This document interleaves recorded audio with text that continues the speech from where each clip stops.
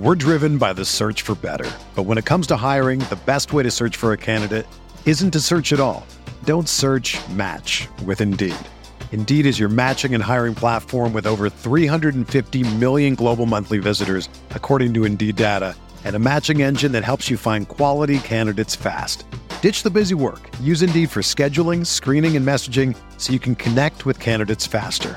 Leveraging over 140 million qualifications and preferences every day, Indeed's matching engine is constantly learning from your preferences, so the more you use Indeed, the better it gets. Join more than 3.5 million businesses worldwide that use Indeed to hire great talent fast. And listeners of this show will get a $75 sponsored job credit to get your jobs more visibility at Indeed.com/Blue Wire.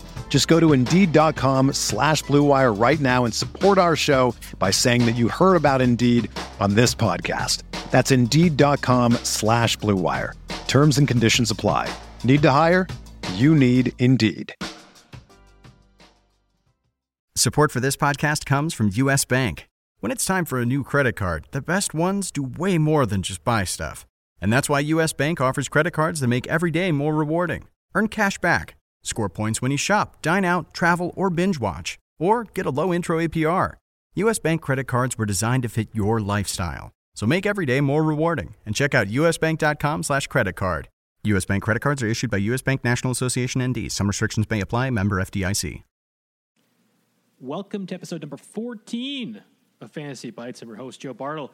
There's been a number of high-end fantasy players injured to start training camp, and I think it's probably time to take a peek at least a few of the recent ones and go over what we're thinking for them and maybe their ADPs. So without further ado, enjoy the show.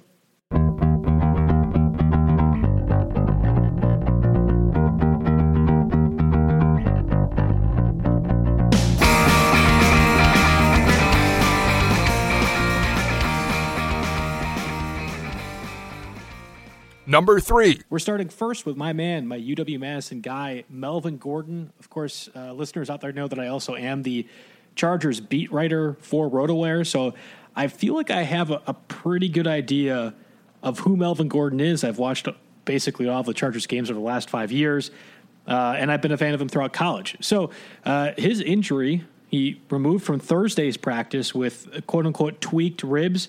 He didn't practice Friday at all for the AFC West rival Broncos. And, of course, that contract looms large after his holdout last season. I understood at the time why Melvin Gordon was going for that. He seemed to be this player that really could do everything. Pass catching, running the ball. At times, he was overshadowed by Austin Eckler, but we all thought, at least entering 2019, Eckler is more of a change of pace guy. That completely was disproven really right away from the get-go, but certainly for those first 3 weeks when Eckler was getting 18 to 20 of the targets and carries for the Chargers and was one of the top fantasy assets, or not if the top fantasy asset during that time. Gordon came back and really wasn't all that good. I mean, like, you could talk about how he did score 8 touchdowns. That's great. He's scored 47 touchdowns over the past 4 years. That's a really great quality. Over 40 catches last year, too. Didn't do a lot with it. He's had one season, over 4 yards per carry, and he's been getting plenty of touches throughout his time as a first-round pick with the Chargers. They had every reason and incentive to make it look like he's a stud running back, and we really never got to see that. Austin Eckler was definitely the better player of the two, and frankly, as a guy that's been watching the Chargers for many years, has been the better player for the past 2 or 3 seasons. I'm concerned about what Melvin Gordon's workload is, even with this injury. But the fact that he's had this injury, he's going to miss now 2 days of practice, and there was reports surfacing, I have to make sure, from Jeff Legwood of ESPN saying, hey, he's not adjusting well to the air in Denver, which is weird because he plays in Denver at least once a season for the past 5 years. You would think the altitude would be no problem for him, but here we are. Those all kind of bundle up for me as a third-round running back right now. His current ADP is about the third or fourth round in 12-team formats when he's going to be splitting the load. Philip Lindsay had over 1,000 rushing yards now for back-to-back seasons. I don't see how the Broncos choose to give Gordon 60 or 70% of the workload unless they are just trying to justify the contract, which makes no sense to me. I get it. People are going to point to the pass catching numbers for Gordon to make sure he sticks around. He has had 150 catches or so over the last 3 seasons with the Chargers combined, of course. I do think it's the Los Angeles scheme that makes that more accessible for him to get those opportunities. Obviously, Austin Eckler is a proven commodity at the pass catching area, but people who want to say Gordon is the stud at pass catching, you have to look at what the Chargers do, and especially Phillip Rivers, how often he targeted the running backs. It's not just the quarterback. Again, I really think the Chargers scheme is part of the reason why Gordon was getting so many of those opportunities. But you can't tell me he's that much better of a receiver than Phillip Lindsay, who hasn't gotten all that many opportunities, but did have less yards per reception than Gordon has throughout his career. So that's one thing. But Gordon's main bread and butter, right, is his ability to score touchdowns. Again, I said earlier, 47 touchdowns over the past 4 years. His rookie season, he had 0. That was kind of a big talking point. And then had 10, 8, 10, and 8 again for just rushing touchdowns, able to do a little bit more with his receptions. The thing I get a little bit concerned with, Gordon converted about 40% of his touches within 10 yards of the end zone for a touchdown.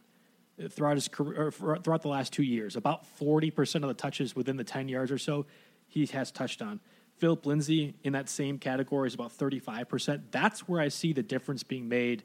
If you're going to say Gordon is going to get the majority of the carries, I disagree. But if you're going to say Gordon gets the majority of the red zone opportunities, yes, that's true. Now, what does the Broncos offense look like with Drew Lock? It probably remains to be seen. They have a lot of different pass catchers that they drafted. Cortland Sutton's certainly an emerging guy as well, too. There's a lot of different options there. So they might not even have to focus on running the ball. But if they do, I think Phillip Lindsay actually makes a lot of sense at splitting the carries, and Gordon gets more of the work towards the red zone. What does that mean for fantasy? Well, certainly Gordon not being a third-round kind of guy, but I think it also hurts Phillip Lindsay's value, too, as a 1,000-yard rusher who you can get in the 7th or 8th round. That seems great, when in reality he probably is going to get at least less work to make him as a high-end backup, and that's just too high for 7th round right now for his category. The injury makes it easier for me to fade Melvin Gordon, and I was already going that direction as a guy that's going in the 3rd round anyway. So didn't practice Thursday, again, with those bruised ribs, is already having issues dealing with the altitude in Denver, and I think I want completely out of that. Number 2. Let's move over to a different AFC West injury. Tyreek Hill, he had a minor hamstring injury. The Chiefs are being taking precautions, or they're cautious with their star receiver. I completely get it. Sammy Watkins is having his every week injury situation going on right now, missing practice time with a groin injury. So it's kind of been Mecole Hardman and then everything else that you'd expect with the Chiefs offense. This isn't the first time that Tyreek Hill has had an injury. He missed all but six snaps last year. If you guys remember that Azteca Monday night game against the Chargers, Phillip Rivers completely choked at the end and threw just a disgusting interception. Chiefs won 24-17, but Hill played just 6 snaps of that game and then was out. He had an MRI. Everything was fine. He came back from a bye week, and that was great. But he did also miss 4 weeks with that shoulder injury. This is part of the issue with targeting a guy as small as Tyreek Hill at 185 pounds, 5'10". He's going to be more susceptible to injuries. It's the same reason why we were all a little bit skeptical of Tyreek Cohen last year. Cohen didn't get hurt, but he just was ineffective in that Bears offense. Those smaller guys, it's really hard. And you look at Marquise Brown, right?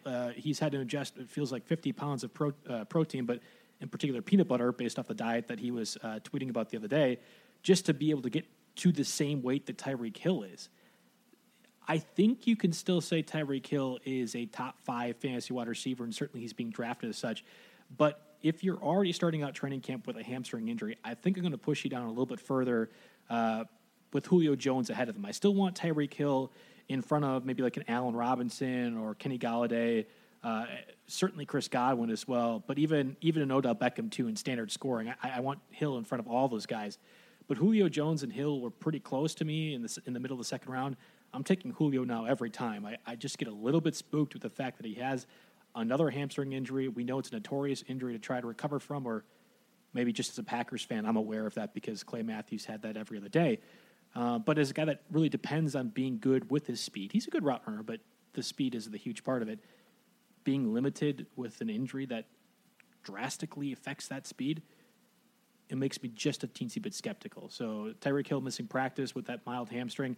At least the Chiefs are qualifying it as mild, and we've seen beat reporters since say, oh, okay, yeah, he's going to be fine in a little while. We know that beat reporters don't have that much information this year in the COVID-19 era, and it's, in fact, why we've seen such little reports out there. All the injuries that have happened have just been mild things or whatever else. Devontae Adams left time. Nick Chubb had a concussion, right? It's very easy to poo-poo it when the media is not able to have access to these players as well. Just be wary. Just be wary of that mid-second round price. I don't want most of the running backs there either. In that second round range where Hill's ADP is going, the Josh Jacobs of the world, Kenny Drake, Aaron Jones, Nick Chubb, they're all gone, and that's who I'd probably rather have at this point in drafts. Just be careful if you're trying to invest in Hill, and this is coming from a guy who has at least 3 shares of Tyreek Hill thus far in the season. Number 1.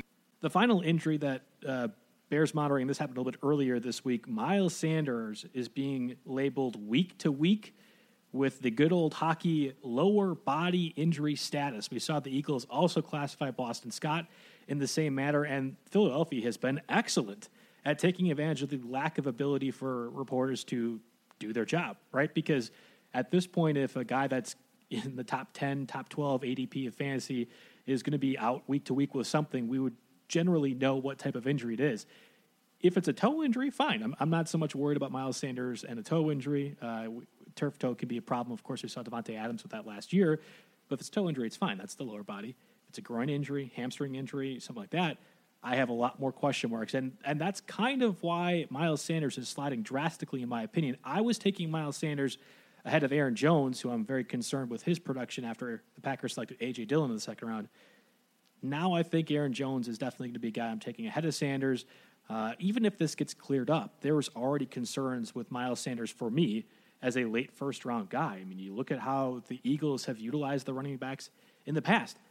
Last season, when everyone was healthy, Sanders was seeing around 40 to 50% of the snaps. That's it. And, okay, people are going to say, oh, yeah, well, Jordan Howard was there, Corey Clement, Darren Sproles, all those guys. Of course they were going to use it. They don't have any of those guys this year. Okay, I mean, that's fair. But if Sanders was the most talented guy, why wouldn't they have been trying to utilize him in that capacity last season? Well, it's because the Eagles like to have these running backs by committee. And I do not understand, if all things work out the way the Eagles want them to, Sanders is not getting any more than 50 to 60% of the snaps at most. That's it. And I get it. They don't have a lot of guys. Boston Scott, again, currently injured right now. They still have Corey Clement, but there's a lot of other question marks at that running back spot. Elijah Holyfield is probably the next best guy. And it's also why the Eagles were sniffing around Devonta Freeman. I completely understand all of that. There should be no reason that he's going ahead of a Nick Chubb or Josh Jacobs who have guaranteed roles. I get it. Some people are concerned about Chubb and Hunt. That's a different conversation.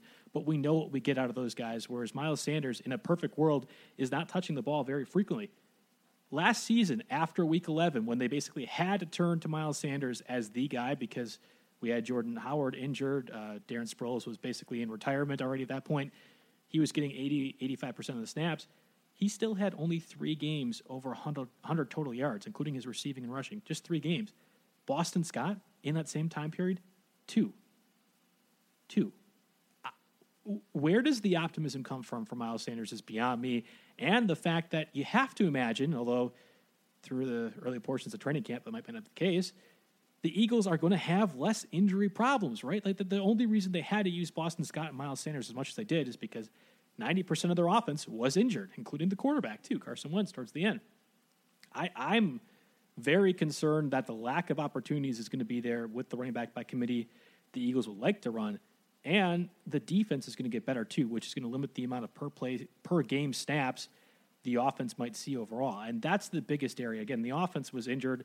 We're already seeing with Boston Scott, Dallas Goedert, Miles Sanders all week to week with injuries. They're hurting, but the defense looks to be improved. It certainly can't be as injured and as bad as it was last year. That's going to take away opportunities as well. And the Eagles invested a lot this offseason in getting speed, outside threats for Carson Wentz to use. Let's say, for example, DeSean Jackson gets back to, the Buccaneers version of DeSean Jackson can still get around 800 to 850 receiving yards and make big plays. There's going to be less plays just because they're hitting on those big touchdown passes. You're going to be taking away 5 to 6 snaps. That's a big concern for me. So I'm fading Miles Sanders as well and this week-to-week injury thing is a big concern for me. That does it for us on episode 14 of the show. Special thanks to the Racing Pulses, as always, for lending their music to the show. Hopefully less injury news is going to be on the way for fantasy football fans, although, hey, a couple more weeks yet to go before the start of week 1. We're already there. That's right. We're cruising through the month of August. Thanks for listening, and tune in next week.